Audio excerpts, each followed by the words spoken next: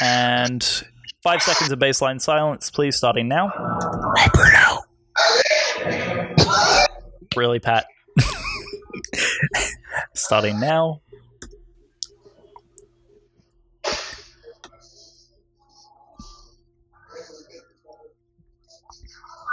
You're good, Pat. Hey, everybody, and welcome to... Oh, my gosh. You're stepping all over me, Joe.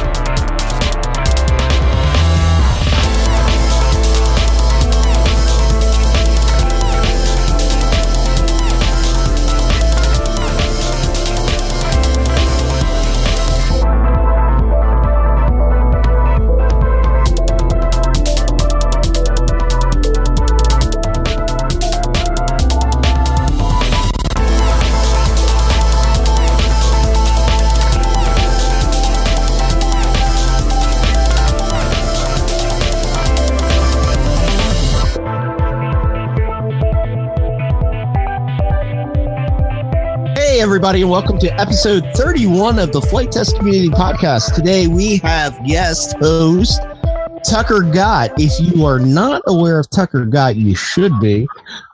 He is a member of the Aviator PPG, and he has an amazing YouTube channel that everybody should go and binge watch because it really is. It's fantastic. Thank you for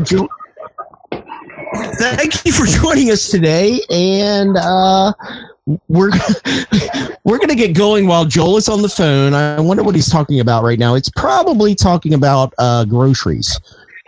Yeah, I'm sure because his wife is at the grocery store right now. So anyway, Tucker, thank you for joining us. Yeah, thank you guys for having me. Yeah, first podcast. Absolutely.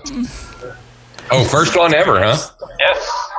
Oh, fantastic. Wow. So we can claim it first. Yeah. Score. Sorry about the phone call there as Pat was doing the introduction because Tucker, we met and I mean, this was super brief because you were just getting in from a flight and I know I was totally interrupting you. Like, I didn't even realize at the time you were just trying to get the Mosa that you had just purchased worn in, and I had come in, I was like, oh my goodness, I have to introduce myself. That's Tucker. I recognize him from the YouTube show. I got to see if he'll come on a podcast. And of course, I was super awkward about it. I will admit I was awkward about it because I was totally fanboying out, which is totally cool. But you were gracious enough after reaching out on Facebook to come on board and share your incredible wealth of knowledge about paramotoring. And I think we've got some questions lined up for you about kind of where you came from, where your history is with paramotoring and aviation in general. And our friends over at Aviator PPG also a little bit of history behind that. And as Pat was alluding to with the Paradigm Aerobatics team that I know Flight Test is working with you guys on some really cool new technology on board your Paramosas, which is pretty neat as well. Yeah, let's get underway. Pat, I know, is like chomping at the bit. Oh my! No, in fact, it's been a couple of months now, maybe even more. And I said, there's this guy, Tucker Gott, who's got this YouTube channel.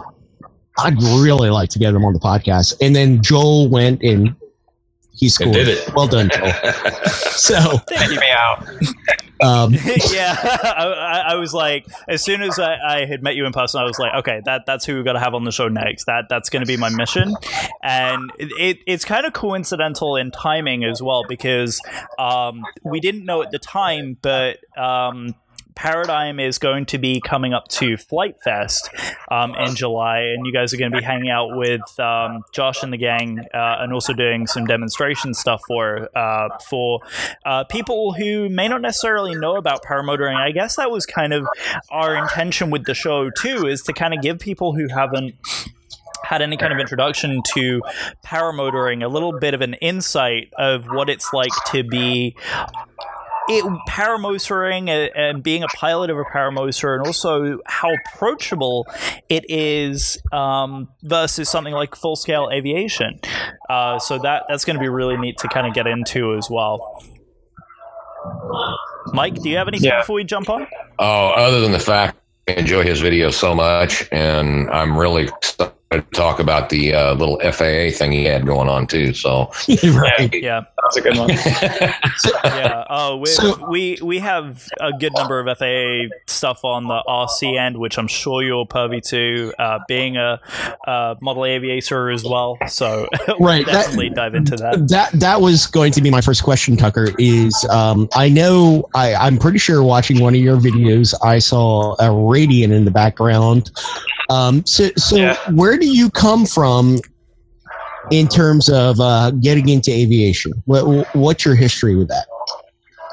My very beginning in aviation was really like my mom. She was a hot air balloon pilot commercially, like my entire life. So my first memories of flight were in her hot air balloon. Like even when she was learning to fly, I was like too small to see over the edge. I was probably like 2 years old, so I'd like look through the foothole and we'd go fly, and that was pretty much my whole life growing up, was helping out with hot air. That's awesome, dude. Yeah. The other big influence was my grandfather, and he was a fixed wing pilot way back when, flying like Cubs and Deer and Boscums. He went into the Air Force as a mechanic on a B-17, and he was a super big influence in getting me into aviation too. So Yeah, it's pretty much Adam Drain. Are you listening? Right. That's fantastic. Yeah, It's kind of funny. Go on, Pat. So you said your mom got into commercial hot air balloon operation. Did she have any background in aviation prior to that? she didn't actually. Just through her father, who was my grandfather. Okay. So she just decided one day, I'm gonna be a hot air balloon pilot. Yeah, so basically the way that went, the area I live in, they say is the second most popular for hot air ballooning. And prior to her getting involved, we would always see hot air balloons like fly by our house, and we were interested in it. So she ended up, like, we would get in the car and follow them, just like the chase crew that normally follows them. And eventually we made friends with that. One thing led to another. We started helping out. And eventually they invited her to fly in the balloon, and she got a ride. And then after that, she was hooked and wanted to do it commercially herself. So that's how she got into it. Has she ever been? Has she ever flown a paramotor? No. I've talked to her about it. I don't think she's interested in trying it, though. Really? Oh, really? Interesting. And Yeah. I would think that would ruin the whole balloon thing. So then from the ballooning, my understanding is that you also have a background in skydiving as well. So where's the history with the skydiving? Skydiving, so I got my license, private pilot's license, at the local airport, and that was through the relationship with my grandfather. He learned to fly at the same airport when he was younger. So I got my license there. I was always a part of that airport kind of growing up. And skydiving operation moved in there, and their second year of operating, they hired me to drive the golf cart, get people checked in with waivers, and like put on harnesses. So the first year I worked doing that. The next year after that was like my senior year of high school, and I started packing parachutes for them. So Fantastic. I did Wow. 4 years of that, and eventually got into skydiving once I was old enough. Wow. So here's what I love about that. So you can still be one of those airport brat kids who just hangs around and you can build into, we've all heard stories of people who said, as a kid, I washed airplanes and I traded that for flight lessons. And, it's absolutely fantastic that you had an airport where you could do that at, because that's like the quintessential kid's dream coming true right there. And this is what I like so much about your channel, because you are like one of those young guys who is living a dream that so many of us have, and it's so encouraging to see that taking place. Yeah, like you said, like the whole airport thing, like I was back pulling weeds and scrubbing floors at the airport when I was a kid, and I had the dream of like flying a paramotor way back in middle school, and finally like everything has come true. I am flying paramotors like all the time, and I'm able to inspire people just in the way that I was inspired by YouTube videos. So that's awesome. Mm-hmm. Right. And you are inspiring, because your videos really inspire me, or more like antagonize me, because I so want a paramotor now. Yes. Exactly. And kind of going off of that, so your skydiving, packing the backpacks and all that for skydiving, did that kind of directly lead to the next progression of deciding to go into paramotoring, or was there a push other than your per se dream? Not too much. I mean, the first 3 years, I think, of working at the skydiving place, I didn't actually skydive. First, I was too young to even go on a tandem, and I actually got into paramotoring before I did my first AFF, like on my own skydive. So it was always a dream to fly the paramotors, and it just kind of happened while I was working at the skydiving place. That's fantastic. So then that kind of leads on to your introduction to Aviator PPG, because that's where you had learned originally your paramotor training was from Aviator PPG. How did you hear about it?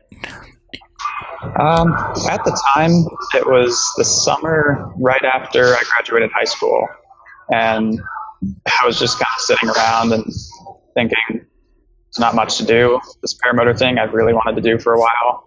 And I basically decided, like, before I start college at the end of the summer, I need to do this. And I had finally saved enough money to do it. I researched online. I found Aviator PPG through their YouTube channel, found their website, and ended up giving Eric a call. And he was just, we kind of like clicked personalities. I kind of knew it was going to be a good experience with him. So there, I think about 3.5 years ago now, and that was my introduction to paramotoring. So you've only been flying for 3.5 years in a PPG? Yeah. Wow. Unbelievable. That's amazing. And first of all, I can attest, Eric is incredibly persuasive. I had zero idea of paramotoring prior to, because I don't even think I got a chance to really tell you, Tucker, the story. But my introduction to Aviator PPG was Flight Test had already prearranged to go down to spend the week with Eric and just do the basic training to kind of go through to get video content for their full scale. And they invited me to come down to actually feature a couple of new airplanes and quadcopters that they had, and to, be a voice for the community, and as part of the beta building team, be the voice of the beta builders. And I had zero clue that there was even a paramotor operation out of Lake Wales, which is 45 minutes down the street from me. Eric was like, "Oh yeah, you got to come down and join us next time for our event," which is coincidentally the event that I had met you at, and I got the experience of going up in Paramosa that day, and now I'm like, okay, now I've got to really start saving up this money for the training and actually go through with Eric. And he keeps bugging me. He's like, you better get in quick because we have no spots for the next year. Yeah, that's totally much. That's hilarious. So kind of from there, so you went through the training. Tell us a little bit about the training experience and going through Aviator PPG training. Back then, it was way different than it is today. I think it was within the first year that Aviator PPG was formed that I learned to fly with them. So I met with Eric, and basically paramotor training consists of ground school training and like physical training, and the ground school stuff covers everything from equipment knowledge, mechanical stuff like that, and then the actual physical training is reverse kiting, forward kiting. Once you master those, they put them all together, and on the third day of training, I think it was, I was flying with the motor, and that was like the best experience ever. Yeah.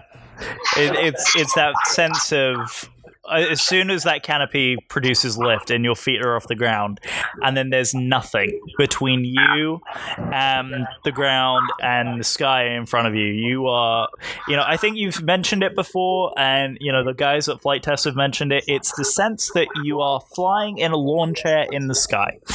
Exactly. And it's just an unbelievable sensation. And, the fact that you can feel absolutely everything that wing is doing, the wind in your face, there really is nothing like it. Yeah, I had at the time about like 80 hours of flying experience in Cessna 152. And the thing I remember most of that first flight was just climbing up maybe the first 200 feet and looking out at everything in front of me. And there's literally nothing but like your legs in front of you. And it's just like this openness and freedom that you don't really get anywhere else.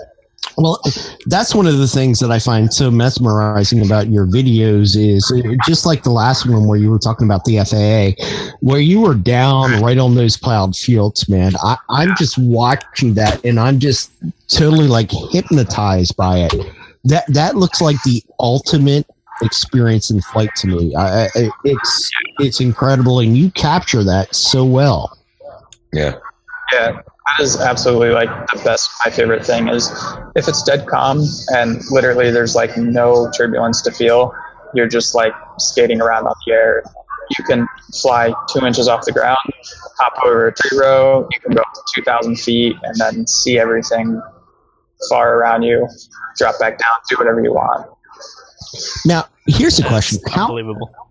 How many days do you get where you can fly a considerable number of hours versus just like when the winds are calm early morning and late evening or early evening? I mean, that's something that I think a lot of people don't really realize is how temperamental paramotor flying is to the weather. Like you can get away with flying midday sometimes, given like the right wing and the right skill set, but it's really not that fun. Because when the air gets turbulent, you start to lose the feel for the glider and you lose a little bit of control. So when like perfect conditions are when it's literally dead calm, the air is just glassy smooth. Mm-hmm. And that normally happens sunrise or sunset. Summertime, back at home, I might get 3 to 4 days a week that I can either do a morning or an afternoon flight. But it like really pays off when you get that sunrise or sunset flight. Yeah, you can't fly like midday like a Cessna can and not really care. But when you get that sunrise or sunset flight when it's just glassy air, it's just the best. Yeah, and that's when the video is spectacular too. Yeah, that magical lighting, the golden hour. Kind of going off of that, we do have a question from one of our viewers, and for the 20 or so that we have viewing right now, thank you guys for joining us. The question is, from Christoph says, in Belgium, it is forbidden to fly over cities. What is the U.S. regulation? And 2 a.m. in the morning, he's watching it from Belgium. Thanks, Christoph. Legend. Yeah, thanks. So, what is the regulations that you are flying to? Because obviously you're based out of New Jersey, and it's a relatively rural area that you fly out of. So, what are the constraints for flying paramotors? Because it's a very specific class that's called out from the FAA. Right. So we're regulated under FAR 103, which is basically a really light aircraft. They don't even classify as an aircraft. It's an aerial vehicle. And there's only really a handful of regulations that we have to follow. But the one the question is referring to is about like flying over cities. And basically in the US, you have to fly in uncontrolled airspace. So class E and G. And other than that, you're not allowed to fly over people. So it kind of leaves it open enough for interpretation, but you can't fly over towns or cities, and even like developments or congested roadways, baseball games, anything like that, you're not allowed to fly over. Right. So it's pretty much, common sense stuff. Are you limited to a certain altitude? That's the great thing. As long as you aren't over people, you're allowed to go as low as you want. And now that kind of comes with its own common sense, like you said. If you touch the ground, you're trespassing. If you're in the air, then you're totally fine. But you don't want to like push it and be flying like in a way that's invading people's privacy, really. Right. And that's the whole thing that we're experiencing in the RC community right now, especially with AP platforms, is that, people are getting shot down by others because people are flying over a property. And it seems like common sense to me that, don't fly low over somebody's property, like over their home or their backyard or that kind of thing. If you're out in a farm field and you're dragging your feet through the tips of the wheat or whatever, that's fantastic. But, it's all comes down to common sense and respect for people's privacy. Yeah, exactly. It's funny that there are so many similarities to. I mean, obviously, there's a stark difference between what we do in the radio controlled scene versus what you're doing, which is actually hanging under a canopy and flying. But in terms of the privacy laws, I think a lot of similarities do pop up, which is we'll get into more of the FAA related stuff a little bit later on in the discussion. But it's so interesting that the classification of the different airspaces is a lot of what we're going through as well from a radio controlled perspective. And it's interesting to hear the kind of hands-off approach that the FAA has to light aircraft versus radio control. And that's something that we discussed at length during another one of our podcasts with the Air Bears, which is an organization for search and rescue specifically by radio control vehicles. Yeah, it seems like it's very different. Like you said, there's some similarities, and it seems like you guys in the RC community have hit this point where it's gotten way more popular with drones and things like that, where the FAA has just like updated the regulations, and we're still kind of in the position where the regulations are pretty limited for what we're doing. And moving forward, everyone kind of knows eventually they're going to update it and change the regulations a little bit. And it's kind of at that time period where we want to be at like maximum responsible flying and making sure that we're part of like representing the community well, so that these regulations come in a way that kind of favors us. Yeah. So I actually have a question about that as well. So do you think that the RC community is bringing to light the things that you guys are doing now? I don't know. I think it's kind of a model almost of like how the FAA has handled the regulations, that maybe they might do a similar thing in the paramotor community as they've done with the RC community. But yeah, I think the way it's expanding right now, there is a lot more light shining on us because the community, I think, is growing more right now than it ever has. Yeah. Mm-hmm.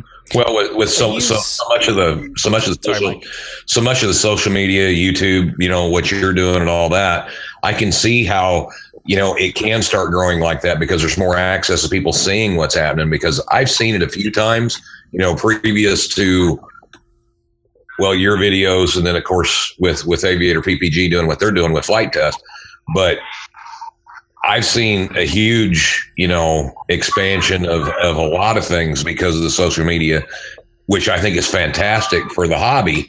But at the same time, it brings a lot of light that you don't necessarily want shining on you. So they do kind of leave you alone. You know what I mean? Yeah, right. It's a careful balance. And I think the good thing, or one of the good things that's going to come from expansion is like, at the current pace, there's not a huge market and not a huge industry in the paramotor world that things like new engine technologies or new wing technologies, there's not a whole lot going on to fund like further research, like making new advancements. But I think that when that economy opens up more and more people are doing it, that maybe we'll see manufacturers like coming out with newer engines that are lighter, more powerful. Like that. Mm-hmm. And we're definitely seeing that in terms of the radio controlled industry right now, especially with the racing quads. And the interesting thing is how the speed of development racing quads. We always joke about it in the radio control community because a year in regular time is 5 years in drone racing time, and the speed of progression is just explosive because of the number of people in the community. As you mentioned, the community for paramotoring at the moment is still pretty small. And if you're seeing that growth, then it's going to only encourage more companies to kind of get in there and launch product and develop product that is designed specifically for you guys. So I'm definitely curious to see where that's moving forward on that, and kind of transitioning beautifully. What is the equipment that you're currently running for your paramotor setup? The motor I'm running right now, it's a Scout paramotor. It's unique in its design that it uses aerodynamic torque compensation. So like torque is a big thing in the paramotor world because we're dangling from strings, and handle the torque properly, you can spin around or get really bad like control issues because of the torque. So the Scout has like these fins that counteract the torque. Most paramotors counteract the torque by offsetting something in the harness, basically so you're putting more weight on one side than the other to fly in a straight line. And that works at one throttle setting, but if you're at higher power or lower power, you'll see a trim in a different direction. But the Scout, since it's aerodynamic, the more power you add, the more air is forced through the fins, and the more compensation you get. So it's a cool design. Yeah, so it's almost like it has a built-in trim to compensate for that, whatever that right-hand rule is for the torque. Exactly, yeah, and it works really well. I've flown a couple other paramotors, and I think the Scout is the most true to neutral. And the wing that you're flying as well, so correct me if I'm wrong, you're flying a Viper or a Snake? The wing I own is a Snake XX, and the one I've been flying like in the Sun and Fun show and with the Paradigm team is a Viper 4. And I think that's the next wing I want to go to. And talk a little bit about the difference that size makes in the performance of the wing, just because a lot of our listeners aren't particularly familiar with what characteristics of a wing differentiates the style of flying. Right. So there's two different factors, I guess. One is like what the wing was designed for. So there's like beginner wings, there's cross-country wings, and then there's like slalom acro wings. And depending on where you're at affects how the wing handles dramatically.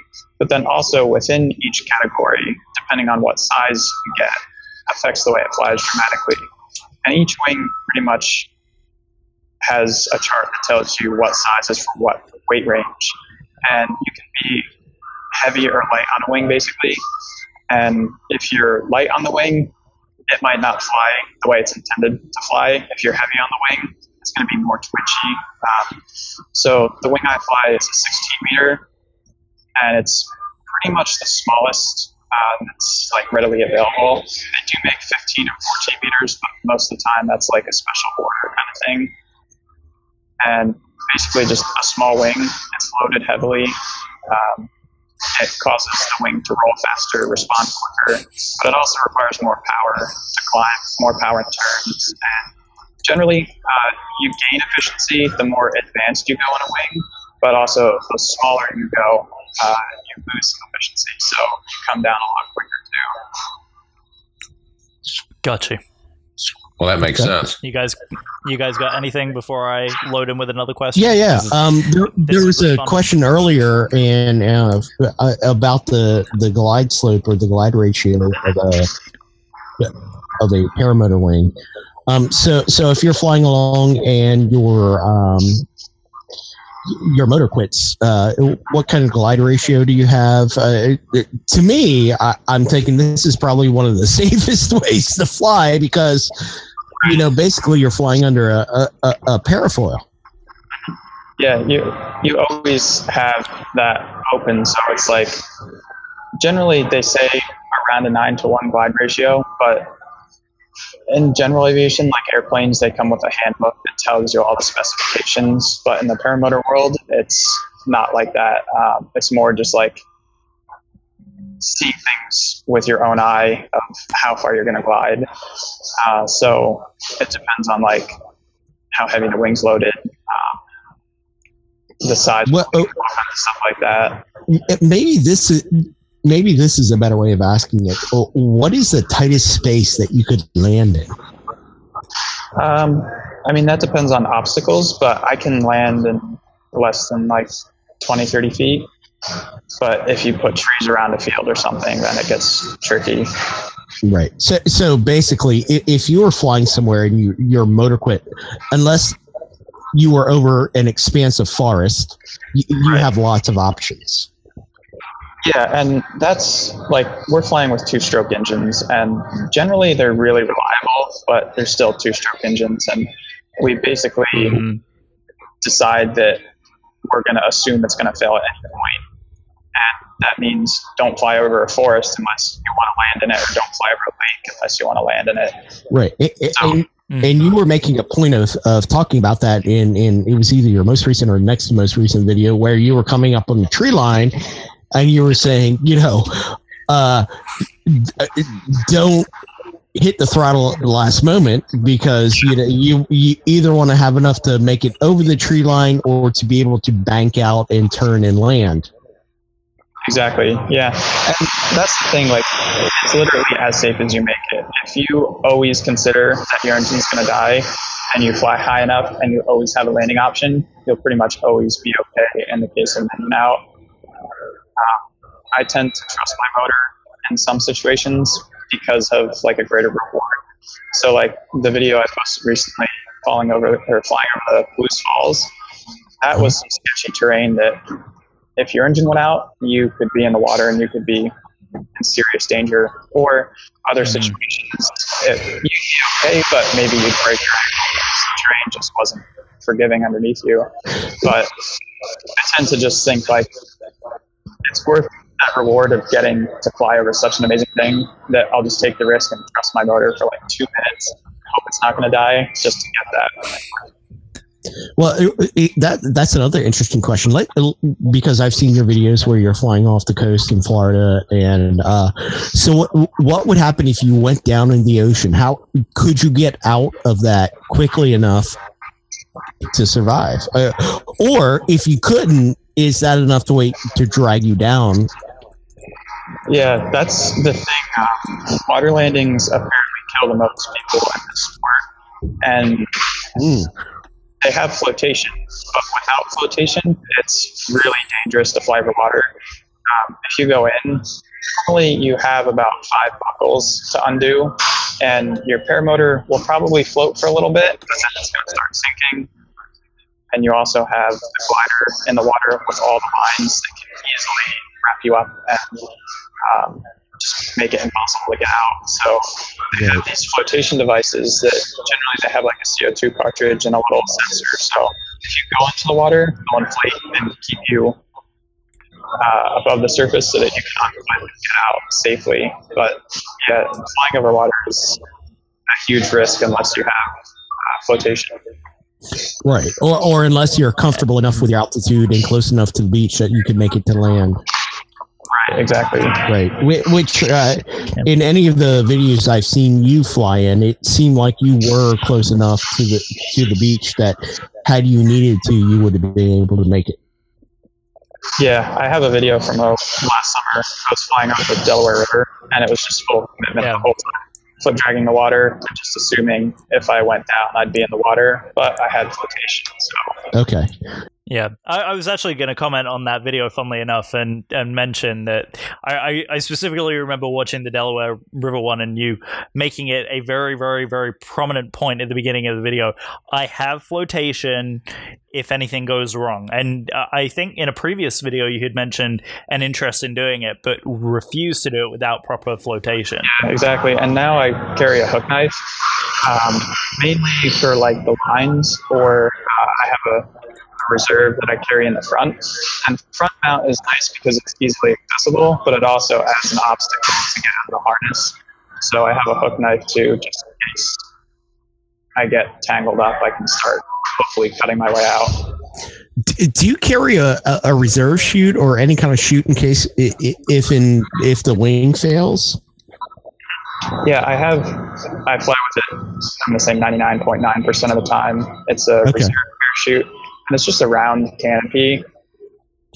It's pretty primitive the way you use it. It's not like a skydiving system where you pull one handle followed by the other, you eject the canopy, and the reserve basically is guaranteed to come out.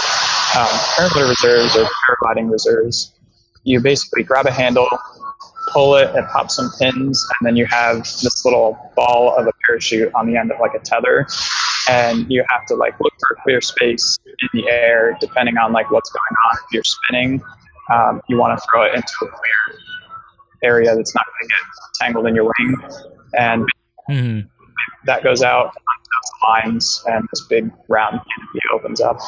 Yeah, I've seen a couple of videos. Like there was one from Hungary or somewhere over in that area where a guy, where a large bird got tangled up in the parafoil lines, and it's just that kind of thing, like randomness that you wonder, what happens then. Right, it's like $1,000 insurance policy. Some people don't fly with them, and it's even if you never use it, it's there for you. Yeah, $1,000 is not that expensive when it comes to saving your life. Yeah, I definitely don't blame you for wanting to have a reserve end or using a reserve end or when it's necessary. Talk a little bit about the possibility of wing or the canopy collapsing, because I've heard you mention a couple of times in videos that if the turbulence is right or if there's some kind of adverse wind condition, it can cause the canopy to collapse and the airfoil to collapse. So what are the situations that could potentially happen, and how recoverable are stalls of that nature? So I think this depends a lot on decision making, and like I said before, there's a range of wings in beginner to the advanced slalom wings. And a beginner wing, I posted a video recently where I collapsed the wing, asymmetric collapses in V stalls, and those wings are so forgiving. You could take a major collapse on that, and it's going to come right out pretty much without you doing anything. The wing I fly normally, the 16-meter Snake, if you took a collapse on that, it's not going to be good. So the decision making comes in if you are flying midday. I would tend to take the beginner wing instead of the Snake, because I know the consequences of the Snake taking a collapse are going to be pretty bad. The other part of that question was like, what situations could a collapse happen? One thing is midday flying. When there's thermals happening, that creates a lot of turbulence, and in the right conditions, a thermal can collapse your wing. The other big one is mechanical turbulence. So if there's like a hill or a building, tree line, anything that will disturb the air, and the air is moving fast enough, downwind of that, you're going to get some crazy turbulence. And that comes into the decision making of if you're flying next to a hill, don't fly downwind of it because the air is going to be bad.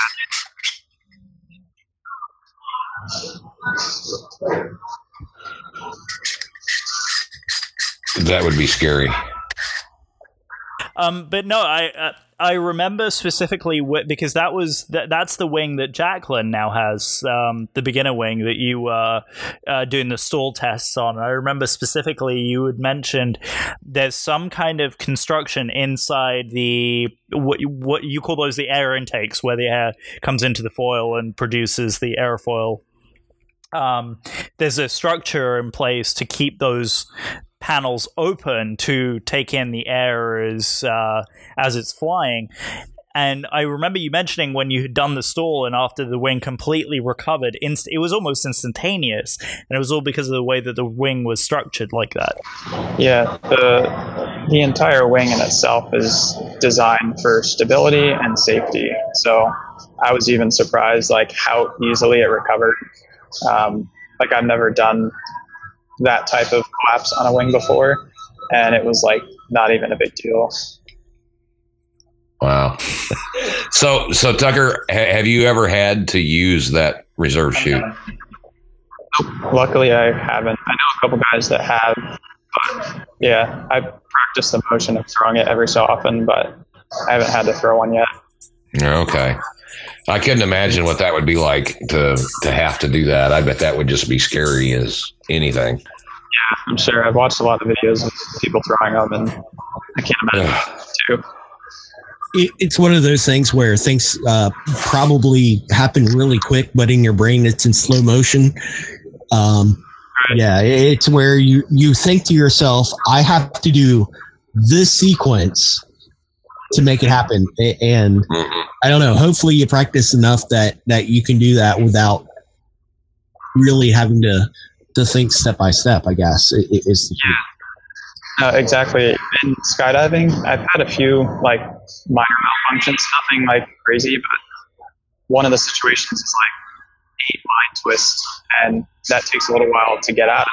And in that moment, you just become completely focused on like, this is the problem, this is what I need to do to fix it, and this is the amount of time I have to fix it, or I'm initiating my reserve sequence. So it becomes like tunnel vision. You're locked in on that situation when it's happening.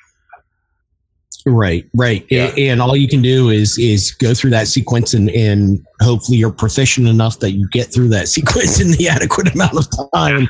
Yeah, exactly. So Chip Hunter has a question. Is there any way to safely deploy it in training? I mean, can you really train for that? Or is it, I mean, as far as at least trying it once or doing it once, I mean,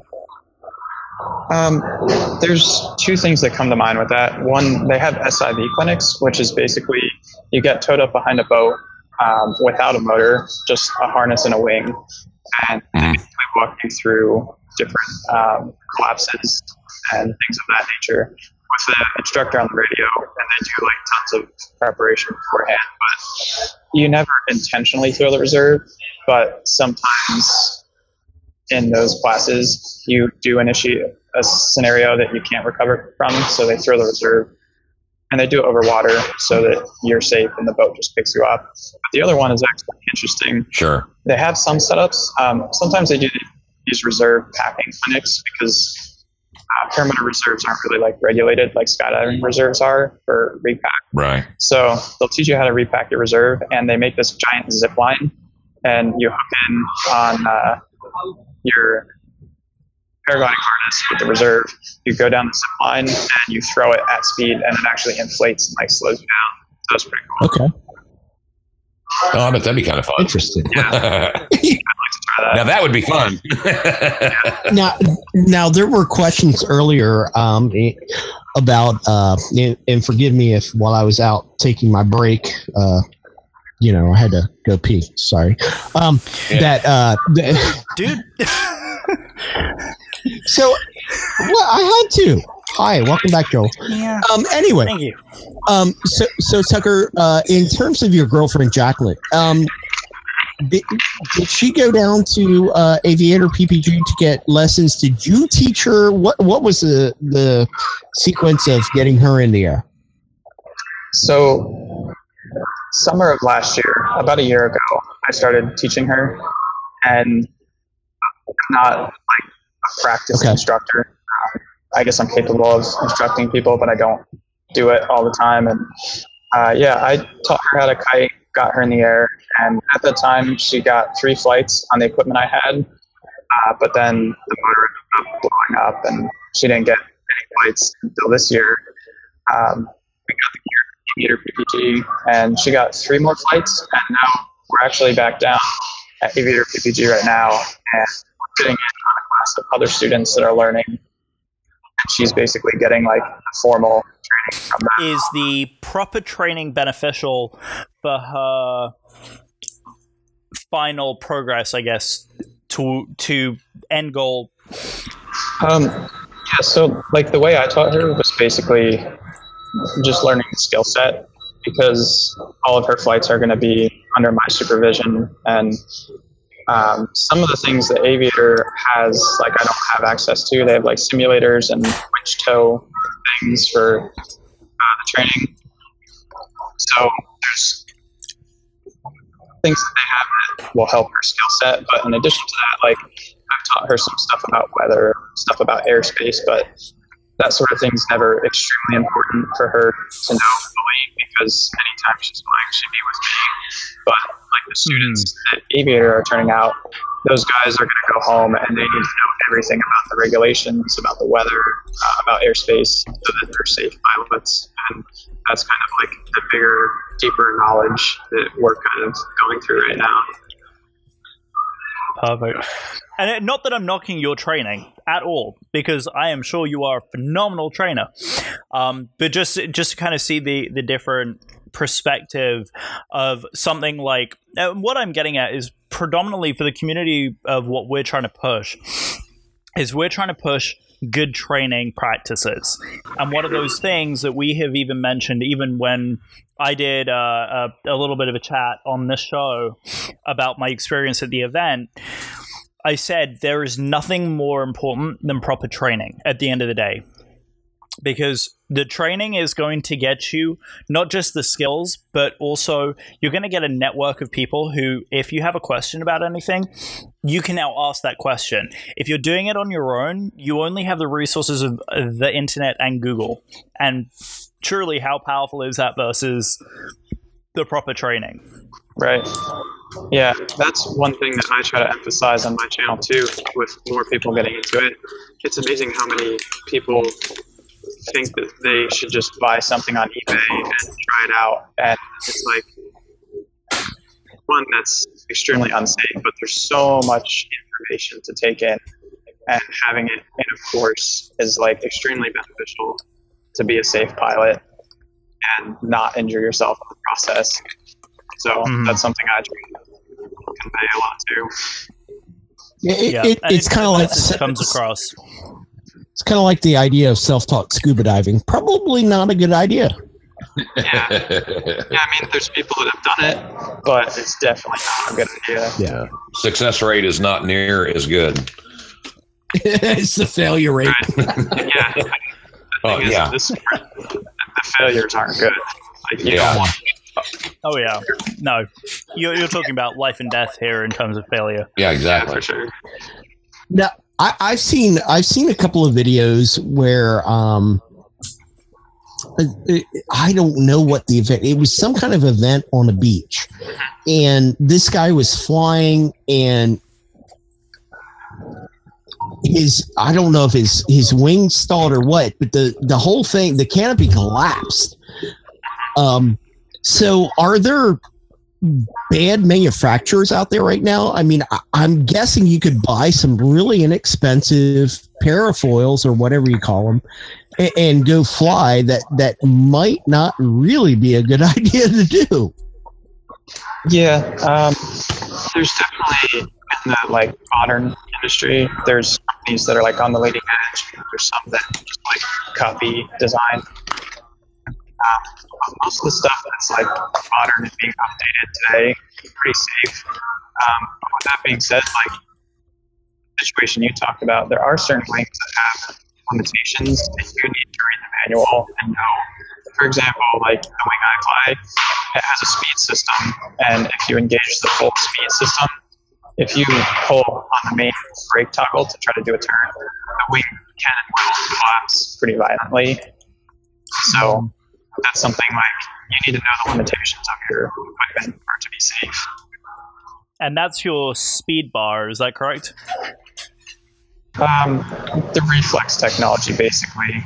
It's something that it shifts all of your load onto the A's and B's, the first two lines, while the rest of the wing basically is unloaded.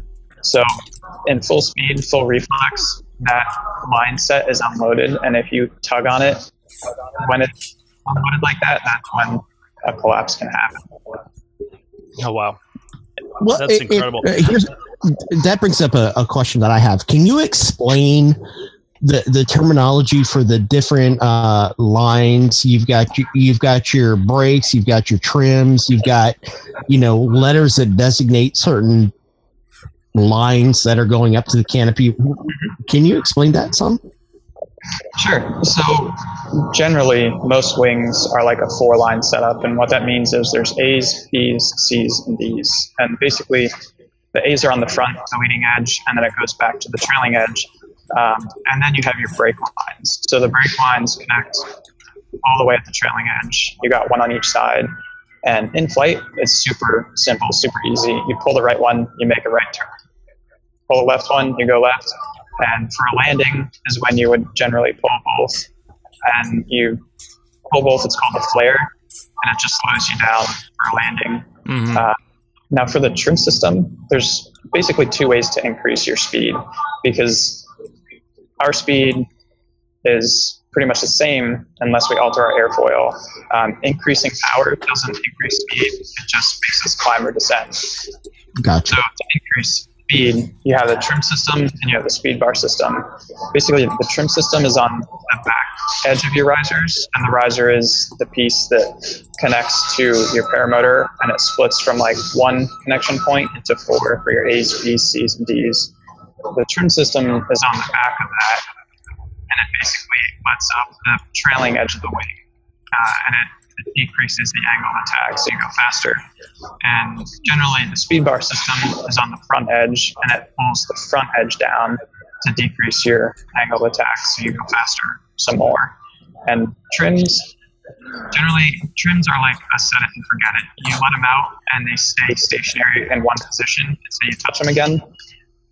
The speed bar is more meant to be used actively, so it's operated by pushing this bar with your feet, extending your legs, and that can be like pushed to go fast real quick, and then you can let it up to slow down. So it's more of like an active flying type thing.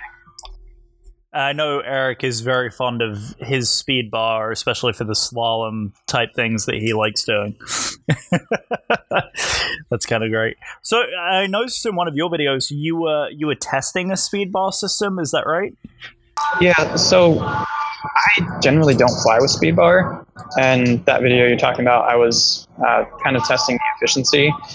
There's 2 ways you can really use speed bar. Like you can put it out, lock your legs, and just go really fast in a straight line at an altitude like cruising or cross country. Or you can use it in a slalom type of thing. So really in the US, slalom isn't that popular. It's like a big thing in Europe. And basically they set up these pylons and they race around the pylons as fast as they can. And the purpose of the speed bar and that application is on the straightaways, you push it out and you go as fast as you can. And then when you want to go around the pylon, you kind of simultaneously initiate a turn and drop the speed bar, and it slows you down into a turn. You carve around the pylon, and then you stomp on it again, and you go fast again in a straight line. So that I haven't really gotten into much, and honestly, it doesn't interest me too much. But for that one flight, I was kind of testing the efficiency, because at a certain trim range, you have like the best fuel burn over time, and you have like the best fuel burn over distance.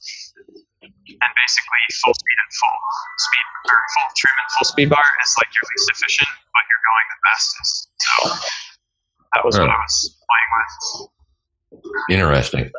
Yeah, absolutely. A guy named Marco is asking if you've ever been in contact with Paul Anthem. He's a PPG for morons. I've never talked to him, but yeah, I've watched a lot of his videos, and a lot of his videos are pretty old. Like when I was back in middle school, I was watching those. Okay. Oh, that's too funny. Interesting. So, and this is going again back to the equipment real quick, but you are shooting off of 2 GoPros whenever you're flying as well. One is, I'm assuming, on your helmet, and the other is on your foot? Yeah, sometimes I put it on my foot. Sometimes I put it on like a selfie stick, GoPro cam thing. But yeah, the foot mount is easy. Have you ever dropped your phone? Because that worries me in your videos. Yeah, it's funny. Actually, we were talking about that today at Aviator. A lot of people have commented recently, like, you need to tether your phone, you're going to drop it. And I've never dropped it. I know people who have dropped their phones. But I talked to a guy today that actually tethered his phone, and he dropped it twice. But what happened was it swung back and went in his propeller. And it actually made it. Yeah. Yeah, I'd rather just fall away. I can see that. Yeah, that would be me though. I would drop my phone every time I got in the air. Yeah. Pull it out when the wind hits it, and it kind of wants to throw it out of your hand. Mm-hmm. Oh boy. So on the note of dropping things, we talked about this a little bit before we officially began the podcast, but you were reported by someone to the FAA, and the FAA found that you did nothing wrong. Your video where you dropped water balloons on a vacant park that you often fly from that was covered in snow. I'm guessing that was back in March, because that's when we got the big snow up here. I think that was it. Yeah. It killed my redbud tree. I'm really unhappy about that. But anyway, so, and in terms of unhappy, your food colored water didn't really do that much, but somebody reported you and quoted about not being allowed to drop from a PPG, but they didn't include the exception that said as long as it didn't endanger people, it's fine, which it didn't, because there was no one there. It was a snow-covered park. Can you talk a little bit? Playing with that battery. Oh, sorry. You're doing something, and it's making your audio all staticky, man. Okay, I'll stop. Sorry. Can you talk about your experience with the FAA and that whole thing, please? Yeah, so the way I explained in the video was that I first heard of it through an email, because the person went out of their way to take these reports. I guess they copied and pasted off of the form that you fill out to the FAA, and they sent it to the township that they thought I was flying from, but it was actually a neighboring township. And I happen to have a friend that works there, and he got in contact with me saying that someone was complaining. And basically, the report said that I was dropping something and I wasn't allowed to. And they even went as far as they quoted the timestamps in the video.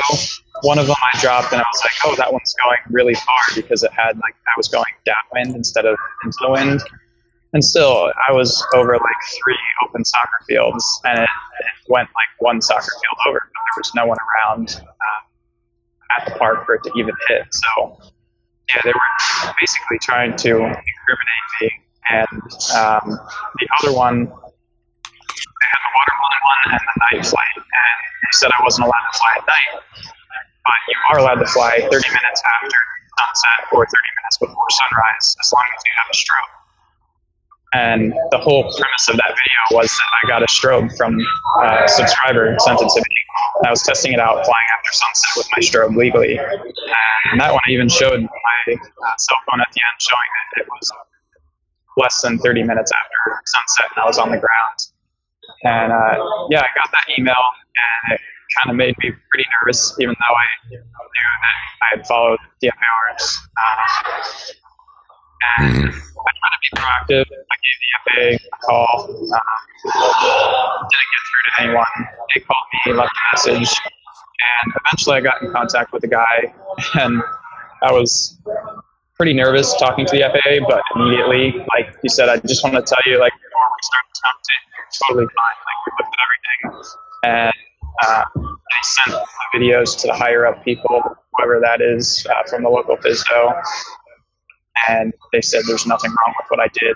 I'm within the FARs, all the instances that were reported. So, yeah, overall, it was like, I think, a positive experience because I got to contact someone at the FSDO. And we mentioned it earlier. He actually wants to come out and take a look at my gear, see me fly, and kind of learn about paramotors and what FAR 103 is all about. And I've even heard of drone racing guys like doing the same thing.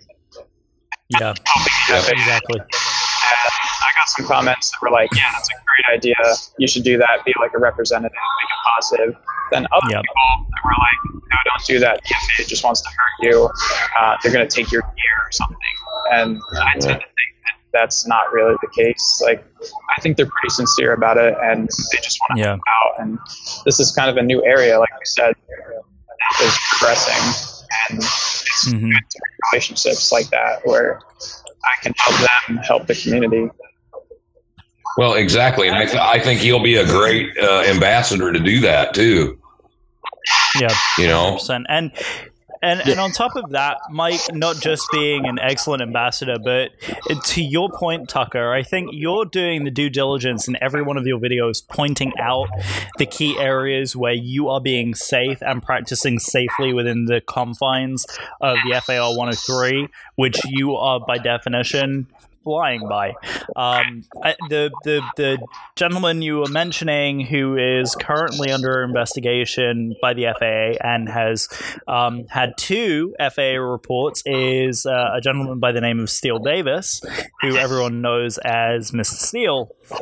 And he, pro pilot, he is Part 106, which is the new registration requirement and the part that you need to monetize any drone operations.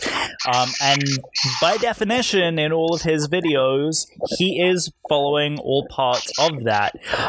Where it gets interesting, and this is where a lot of people are getting hung up in the community, and kind of bringing it back to the RC for a second, is there are 2 distinct organizations that are at play, and I'm not sure if there's something similar within paramotoring, and I'm sure you'll bring this up as we go through this. But you have the FAA, which is the governing body of the airspace of the United States. And then you also have, in model aviation, an organization called the AMA, which I'm sure you're familiar with, which is the Academy of Model Aeronautics. And the AMA has a specific set of guidelines for being a member and getting the insurance necessary in order to fly radio-controlled aircraft. There is some crossover between the 2 organizations, and then there are some gaps that are within 106. A lot of people are thinking, by looking at Steele's stuff, that he is following both. And in actual reality, he is only following the Part 106. So he is doing things like flying around buildings. It's 107. He is... Sorry, 107. Sorry, you're right. So he's following the Part 107. He's flying around buildings. He's not flying over people. He's being safe about his operation, checking the aircraft and all of that. But he's not following the AMA, which says do not fly within X feet of a building if you want to be covered, et cetera, et cetera. So is there an organization for paramotoring or light aircraft that you can be a member of that either provides insurance or, information, a network, a club, or something like that? Yeah, it's called the USPPA, Powered Parabody Association, and it's kind of similar, I think. It basically has like a structure of a syllabus and a rating system that pilots can get. And as far as I know, where it comes into play is at like fly-ins. Certain fly-ins require this USPPA rating in order to fly there for like insurance purposes. As far as I know, it doesn't go much farther than that, but it's kind of along the lines of if they're going to create more regulations of like a rating system and a syllabus, it's basically already there in the USPPA. Okay, well, that's really cool that exists. Do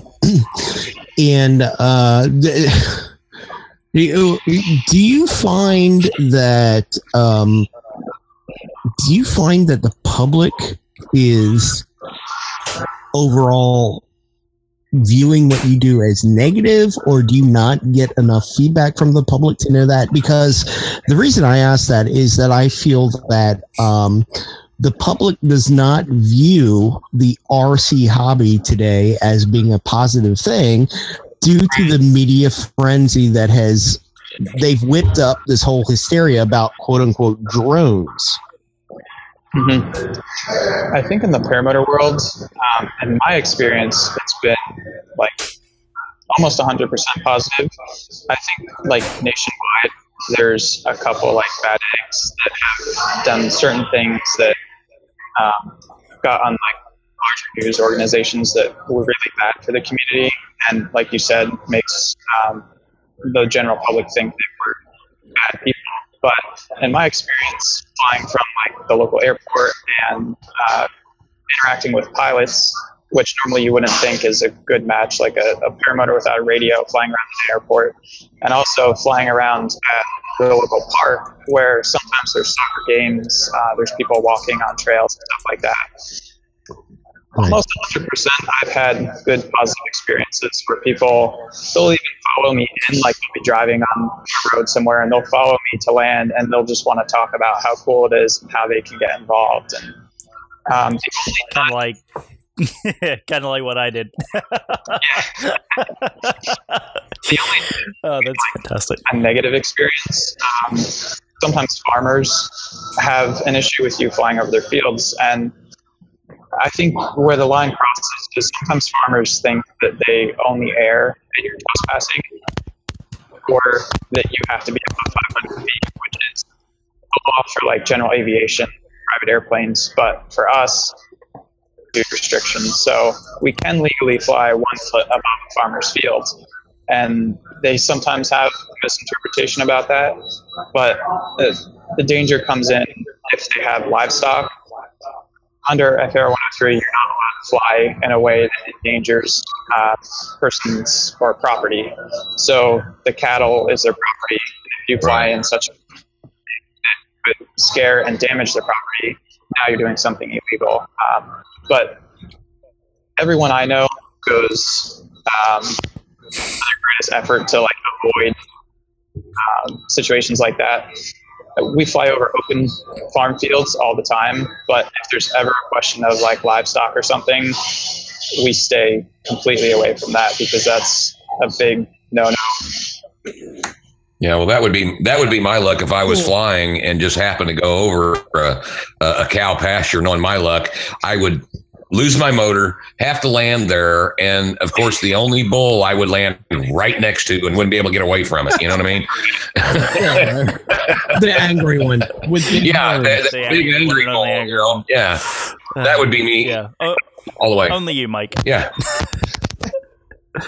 Pat, seriously, put the power to that microphone away. Yeah, I don't know what you got going on, Pat, but every time you touch that table or something, man, your mic just starts going crazy. This? No, it's whatever.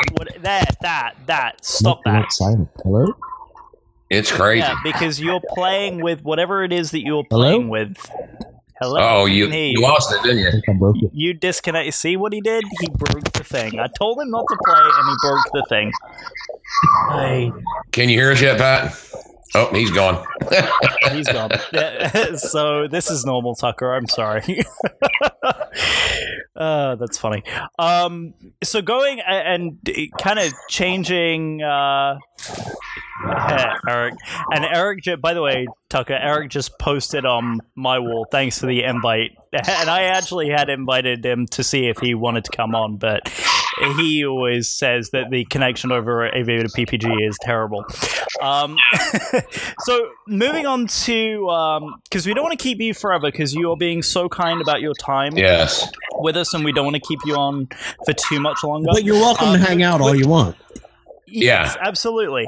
Let's go into the Paradigm team and kind of where that kind of came from, and where the roots came from of Paradigm, and how you got involved with the Paradigm team.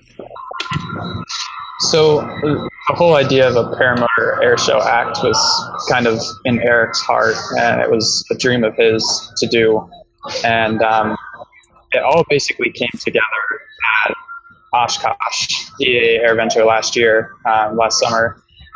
And I got a phone call. I was in Kohl's shopping, and Eric calls me up, and he's like, "Hey, do you want to fly in a paramotor aerobatic team at Oshkosh?" And I'm like, "Yeah, like that would be amazing." But I was kind of like in disbelief, like this is Oshkosh, like the world's biggest air show, and we're going to be flying paramotors like on the main stage. It seemed like a little crazy. But as time went on, they had gotten FAA approval, and we basically formed the team that summer. Got together a bunch of guys all the way from Spain and France and some in the US. We all came together and met for the first time like 1 week before Oshkosh, and we started training together. We had a general idea of what our routine was going to be, how we wanted to incorporate pretty much every dynamic of paramotor flying into like a 12-minute show. And it was like the most incredible experience as far as paramotor flying goes. We all like clicked, which was amazing. Like all these 6 guys that have never met each other before, we got together and we were all on like the same brainwave of flying and paramotors, and just this passion to represent our sport. And everything started to come together. We practiced a whole lot, did our routine over and over and over again, got it really dialed in. And then Oshkosh came along, and we were like the new dogs on the block. Everyone was just kind of looking at us like, who are these guys with their paramotors? Everyone kind of assumes that paramotors are these slow, doggy aircraft, and they're like, what are these guys going to do in the air show? And eventually our night came for the first demonstration, and it went like amazing. There were so many nerves leading up to the moment of launching in front of a crowd of hundreds of thousands of people, and just the anticipation coming up to the moment was like some of the most nervous moments I've had. But as soon as we had that count, like 5 minutes to go, we got closer and closer to go time, and it was just like focusing in on what we have to do. As soon as I got off the ground, it was just like, I've done this before.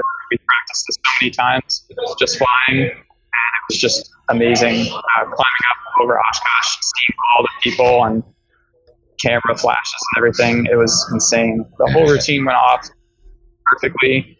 I remember I came in for the landing, and we got approval to land within like 10 feet of the crowd line. We had to shut our motors off Amazing. before we crossed a certain line. So I killed my engine, and after that, it's completely silent. And I made my turn to final, came in, swooped in the crowd line, and there was just like this roar from the crowd. It was really like the most amazing experience. But yeah, after that, we did our second show at Sun and Fun, and this is really our first season that we're coming together as a team. Oshkosh was kind of like the proving grounds, proof of concept, and it went amazing. Everyone loved the act, which was awesome to see that we had the support of general aviation folks and the general public. They loved what we were doing, and it was just as exciting as Blue Angels or someone like that. And that was awesome to have that support. So this summer is really our first season together. So I'm super stoked on it. Yeah. Oshkosh is such a magical environment, and if people haven't been there, you need to go there. Honestly, I was only there once, and it was 1986. I graduated high school in '88, but I have so many memories from that experience. The top of which was watching Chuck Yeager and Bob Hoover exchange stories on stage that were just phenomenal, hilarious, engaging. Oh my gosh, what a wonderful experience that was. And I have to get back there someday soon. It's an awesome environment to be in. Yeah, it really is. Did you guys do Sun and Fun this year? Yes, he just said that. Sorry, my bad. Pat's ADD is kicking in. It is. But sorry, Tucker. That's okay. We'll forgive you eventually.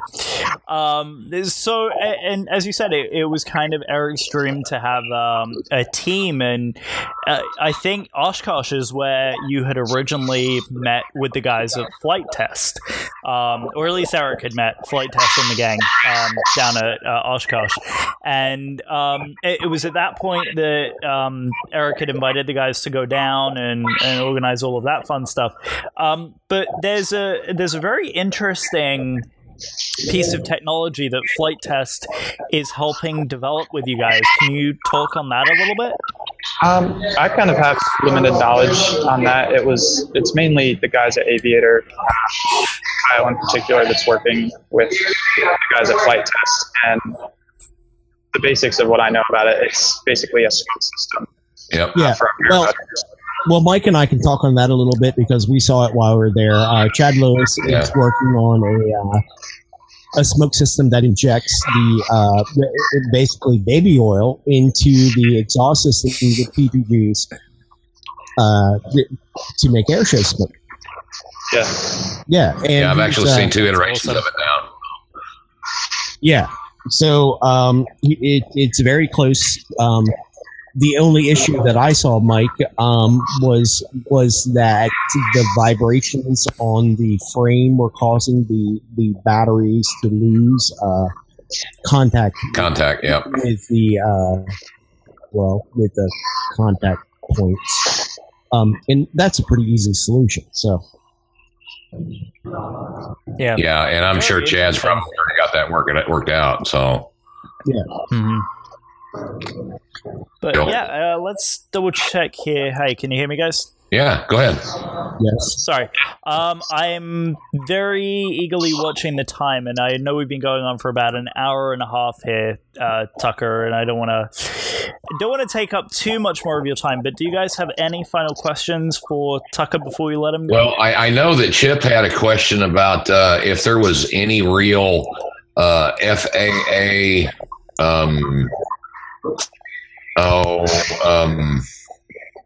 where'd he go? It's up here a little further. He was asking if there was any FAA recognized instructors. I mean, that were like licensed FAA instructors, I guess. Not FAA licensed, but like we mentioned before, there's the USPPA, and they have certification program for instructors. And basically, that just gives you credibility if you become an experienced pilot and you have knowledge of how to teach people how to fly. So that's one of the resources that I point out. If you go on the USPPA website, you can do a search for local instructors. You'll get big schools, small schools, everywhere in between. And those are the guys that are reputable to fly. Fantastic. So, bottom line, there's a couple of sponsors that you have. Do you want to give any of your sponsors a little bit of a shout out before we let you go, so you and Jacqueline can have a good night's rest so she can get to class tomorrow morning? Yeah, we got 6 a.m. tomorrow. Oh, yikes. As far as sponsors, I've got the guys at Team Fly Halo and the guys at Aviator PPG, and both of them are basically they have their own training and instruction system, and then they also deal gear. So really fortunate to have those guys supporting me. That's awesome. Fantastic. And again, we mentioned all of your equipment use at the beginning there as well. So, Tucker, thank you so much for taking the time to come out. I know you unexpectedly took the trip down to Florida, but if you want to hang out in the next couple of days, let me know. We'll meet halfway and grab a bite or something like that. Hey, I appreciate you guys having me on the show. Awesome. Oh, we appreciate you coming on. Absolutely. Dude, thank you so much, because I truly am a big fan of yours, and I've been watching your YouTube channel before I even knew about Aviator PPG. You do such an awesome job, and keep it coming, please. Thank you so much. Don't stop, man. Yep. And don't be afraid to give us a little bit of a plug either. Dude, I totally look forward to meeting you at Flight Fest this summer. Yes. Yep. And all of our equipment is up for loan if you want us to teach you flying multi-rotors, which I know you've expressed interest in. All of our equipment is free for you to try out and see if we can get you nipped on the RC FPV bug. Yep. Radios, planes, quads, whatever you want, bud. You got it. All you got to do is say the word. Yeah, we talked about it a little bit before. I kind of got out of the RC community and all that when multi-rotors were really getting popular. Like, I had a KK board quadcopter that I flew FPV on, but nothing like you guys have now. So definitely. Oh, yeah. Absolutely. Yeah, dude, you are welcome to fly anything I bring. So. Yep. Appreciate it. Absolutely. Fantastic. Well, hey, have a great night, Tucker, and thank you for joining us. But all of our listeners and live listeners, don't go away, because we have a part 2 coming up here in the next couple of minutes here. So, Tucker, if you need to jump. Hey guys, I want to sincerely thank you for listening to this episode. If you enjoyed it, then please go ahead and like and subscribe to us on YouTube. We have another really great episode 32, releasing later on this week, and some really, really exciting content coming your way. For those of you who haven't heard yet, we do have an upcoming build night that's going to be this upcoming Saturday, June the 17th, and that is going to be at 5 p.m. Eastern, 2 p.m. Pacific, and we will release more details on social media about that this week. So please go ahead, like us on Facebook to find out more details on that. Thank you guys so much again for listening. Blue skies, and we will see you on the next one.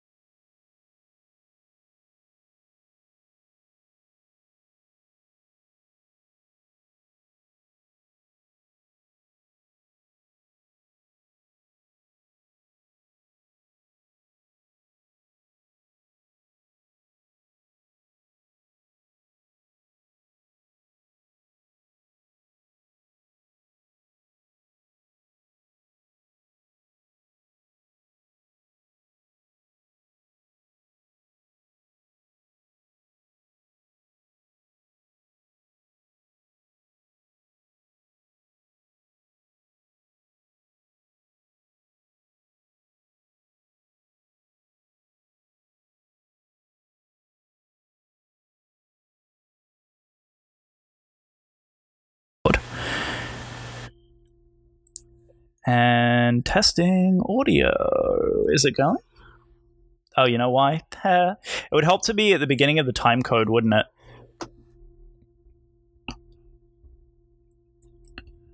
Oh, you know.